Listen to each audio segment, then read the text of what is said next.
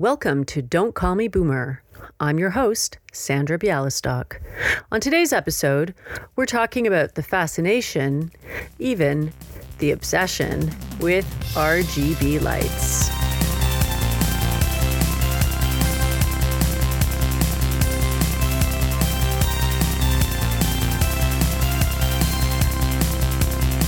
Welcome to Don't Call Me Boomer, the podcast where I interview my kids about the things in their lives that I don't understand as a way of bridging the generational gap and making sense of the world they live in. Today, we're talking about why RGB lighting is apparently a must-have. And here to fill me in is Gabriel, the younger of my two sons. So welcome to your first time on Don't Call Me Boomer. It's good to have you here. Thank you. So, as you know, today we're talking about RGB lighting. Can you, for our listeners, give a quick definition or just explain quickly what RGB lighting is? RGB lighting is almost exactly what it sounds like. It's red, green, and blue LED lights that mix together and create different lights. They're also, like, a lot of gamers use them in their setups. For example, RGB keyboards or RGB mice. Cool. Okay, great. So when we're talking about RGB lights, it's basically, it's what you just said. It's all of these different devices that we see around us that can be programmed to pretty much emit any color that you want, right? Yes, kind of like this microphone. Yes, this microphone is definitely RGB. So that actually leads me to my next question. We're sitting in your room right now, speaking into your mic that lights up RGB. It just turned purple. Now it's turning blue. Can you give a quick look around the room and let our listeners know all of the RGB devices that you have? So I have an RGB mouse. Mm-hmm. RGB keyboard, yeah, an RGB mic, and a glowing open sign, but I don't know I don't know if I would qualify that. No, that's a neon light. It's not really an RGB. So mic, keyboard, mouse, you forgot about this pad underneath. Yeah, mouse pad, which is a good sort of meter. It's over a meter. It's I don't know. I don't think so. It's more or less? Less. Okay. Well, it's long and it's a mouse pad and it has this rim around that glows RGB. And do your headphones do RGB? Oh, yes. I forgot about those. Right. And the light strips above us? Oh, yeah. Right. Okay. So I think it's safe to say that you're pretty RGB'd up. Mm-hmm. Yeah. Why do you like this RGB stuff? I don't know. I find it kind of cool because, like, it's not just plain old white or black or a mix of both. Like, it has a burst of color, and I just find it, like, more intriguing in a way. Okay. So I did a bit of research about RGB. So I found a really good article in this June 2020 edition of the magazine PC World magazine, mm-hmm. and the Australian edition. And what they bring up in this article is that, first of all, RGB is very popular with gamers. Apparently, in the gaming community, there's RGB is a big. If you see a streamer without RGB, they would probably get shamed. Okay. What they say in the article is that RGB lighting is popular with gamers because it gives them a way to personalize their space. Yeah. Yeah. Mm-hmm. Yeah. It's okay, and also express their creativity. I don't know. I don't know how you can be really creative with RGB. It's kind of like saying, I'm going to take a desk light and I'm going to, like, put it near my bed. Boom, creative.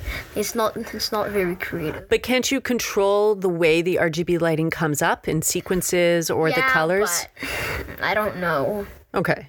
Like, I don't find it that creative. And there aren't a lot of RGB objects that do that. It's mostly only SteelSeries and Philips lights because, like, they have a special app designed exactly to do that.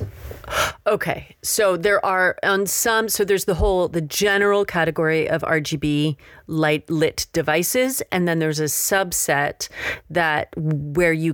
of those devices that you can program so the colors show up in a pattern that you want or with colors that you want. Yeah. Okay. So what they say in the article is that by owning these devices and showing you own them also indicates that you belong to this particular culture, this gaming culture. No. No? I disagree. I think that some people just get them because they think it's cool. Okay, you don't think that it's just to be part of the community? You think there's a wider group of people who have RGB lit devices just because they think it looks good? Yeah, basically. Okay. Would you say, though, that the people who belong to this gaming community, like to a gaming community, almost all have RGB lit devices? Yes, I do agree with that. Okay. So people in the community would notice if you don't have it. Yeah. Unless you're not, like, showing your keyboard, which is, right. Like, no one does that. But, like, no one shows their keyboard. But it's easy to see if you have RGB. We've established that there are all of these devices that have RGB lit effects. But let's get down a little bit to the science about RGB lighting, okay? So you said just before that the lights that are used to create this effect are LED lights. Yes, I do agree. Yeah. Good. Okay. Because, well, we agreed. You said it. Yeah. Do you know what LED stands for? I don't. Okay. So LED stands for light emitting diodes. The first infrared LED was invented in 1961 by Robert Biard and Gary Pittman at Texas Instruments. But they were microscopic and they didn't really know what to do with them. So the infrared LEDs existed, but there was no practical application. And it wasn't until the next year in 1962 at General Electric that the first LED that produced visible red light was invented. Okay. 10 years later, in 1972, at Monsanto, Mr. George Crayford used one red and one green diode to create a pale yellow light. And this LED light that he created was already 10 times brighter than the one that had been done 10 years earlier at General Electric. And its power and its luminosity allowed Monsanto to become the first company to mass produce LED lights. That's the way they existed until about the mid-90s. The LEDs had a limited range of color, but in particular, the blue LED light was hard to find. Didn't exist even. Oh. And it was 3 scientists, one American and 2 Japanese scientists, who developed the blue LED light. And in 2014, they won the Nobel Prize in Physics for having invented the blue LED. That's physics? It's physics. Okay, then. Yes. And the discovery the discovery of the blue LED light meant that white light could be made, and which meant that low energy but bright light bulbs could be developed. And new LED technologies for devices such as TVs, computer screens, smartphones could go ahead. Yeah. Can I just go back to the low energy white lights? Yes. Does that mean that, for example, like their lights that they had before, they wasted more energy, and replacing it with an LED light would be a better idea? Exactly. Okay. Exactly. So it's a watershed moment because you have light bulbs that do exactly that, emit the same amount of light but use less energy than traditional light bulbs. Sometimes they might even emit more light. Right. They could eat. Right, absolutely. Absolutely. So these 3 scientists, Professors Isamu Akasaki, Hiroshi Amano, and Shuji Nakamura, win the Nobel Prize in Physics in 2014. But it turns out that 2014 is a pretty important year for LEDs because that's the year that RGB in Gaming? devices gets launched. Whoa. Okay. So, at the Consumer Electronics Show, CES, it happens every year in Las Vegas, the companies Corsair and Cherry introduced the very first RGB gaming accessory. It's Corsair, by the way, I think. Oh. It's Corsair. Oh, okay. Sorry. It's Corsair. Okay, thank you. Do you know what the first accessory was that they released at CES that had RGB? A mouse? No, a keyboard. So the RGB keyboard comes out in 2014 in January or so. Razer announced its Chroma series at Gamescom in August 2014 for keyboard, mouse, and headset. I want to talk just a little bit more, Gabriel, with you about how you would use RGB, for instance, on your keyboard. Like what makes it, in addition to it being nice to look at, my understanding is that RGB on a keyboard in particular has benefits when you're playing games. Yeah. I think I remember telling you once that my RGB keyboard, it can connect with apps. Okay. So for example, let's say I'm playing this game and my keyboard could display my health. I don't know. Let's say it's connected to Minecraft. It could display my health, my hunger, if I'm drowning, and my keyboard would react to the game. Keyboards, I find, are the ones which have the most opportunities to do stuff. Mm-hmm. But for example, my mouse, it just stops. It turns off. Right. But can you go a little bit more into the health aspect to when it's connected to a game? So let's say I get hurt. Yeah. My number keys, they display my health. Okay. Let's say I'm on full health, so it goes up to 1 through 0, green. Let's say I get hurt and it takes away 1 heart. Okay. It would go from 1 to 9. I see. And I would see, oh, damn it. Like, I don't know why I wouldn't be looking at my health in game. Right. But, like, if... But it's connecting, but your health is shown visually through your keyboard, the lights on your keyboard, as well as on the screen that you're playing on. Okay. All right. So I'm starting to understand, in addition to the sort of the cool factor, and I have to say your room, when I come into your room and you're full on in gaming mode and there's lights and stuff, it looks really cool. I like when I'm watching a movie or something in my room. Yeah. And I set my light strips to blue. Yeah. Yeah, it's really It's cool. nice. It's a good effect. But I wanted to bring up one more point in this article that I had read in the PC magazine. A professor, her name is Professor Sally Gainsbury. She talks about this combination of sounds, lights, and games in this computer setting. And she equates it to a casino. So she makes parallels between how your gaming setup, I think it's called your battle station. Is that? I never heard of that. Is that cringy? Okay. I have never heard of that. How your workstation has a parallel with casinos. Can you think of what that parallel might be like? The flashing lights, it intrigues you. Yeah, the flashing lights. There's also, you're wearing headphones, right? And so there's also... ambient sound. Right. And of course, what you're doing on the computer and the screen, which is... playing games. Right.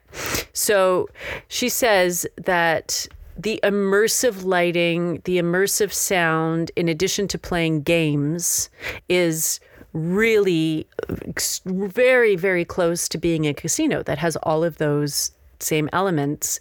And her point is that in a casino, that immersive experience is addictive. And she says that addiction isn't very much different in a gaming setup, because you have you know all of the same. Your brain is being triggered in all of the same ways. So I just wanted to get your thoughts on addiction and using RGB and so on. I slightly agree, but also I mostly disagree. I don't find that. First of all, I'll actually say what I agree with. Okay. The lights and the sound and all, yes, that's very similar to a casino, but I don't find that it's addictive like a casino. Because in a casino, like, let's say you win once, you're like, oh, I won, yay, I'm gonna continue. And then you continue on and on. But I don't find it's the same in gaming. I kind of disagree. So you think that you're able to, in a casino, the idea is you're being, like, it's hard to walk away, right? You have you have one win, and that keeps you going, or the hope for having one win is what keeps you going and keeps you and brings on a level of addiction as well to the game and staying in that space to keep on playing. You don't think that you can turn off the game more easily? Oh, yes. Like, I'm not saying that it's a bit annoying for me to turn off the game, but I find that it's way easier. Like, I can tell, yeah. Okay. All right. So then I guess the next time I tell you to turn off, Minecraft, you can just do it, like, immediately. Maybe not immediately, but in casinos, like, you always want to continue. Right. And here in Minecraft, like, I might have to do something and it might take 2 minutes. Then I know I have to stop, so I stop. Okay, so you're saying that if you're not turning it off, it's because you're in the middle of a task. Yeah. Not because you're waiting for the next hit of adrenaline to keep you going. Yeah. Okay. All right. So there's a new RGB device that's come onto the market by Razer, actually. The mask? The mask. Yeah, I don't know why it's not useful, the RGB on it. It'd be really annoying to charge. The new wireless Razer Chroma mask. It's wireless charging. You can use your Apple charger. And when you put the mask in to its charger kit, it also uses infrared lighting to kill all the bacteria. Really? Mm-hmm. So no RGB masks in the future, should I? I think I'm perfectly happy with my mask that I have now. Okay. It's comfortable. I don't want like a huge bulk on my mouth. Yeah. Okay. Good to know. All right. So maybe one RGB device that we won't have in this house. Yep. Raph will probably get it though. I bet you as soon as it's going to come out, there's going to be a package at our door. He's going to pre-order it. All right, Gabriel. Thanks so much for talking with me today about RGB and your thoughts on it. And I think I have a better idea about why you're into it so much. So that's our episode for today. And if you have any questions or comments about this episode, email us at don'tcallmeboomer.com. And we'll speak to you soon. Take care.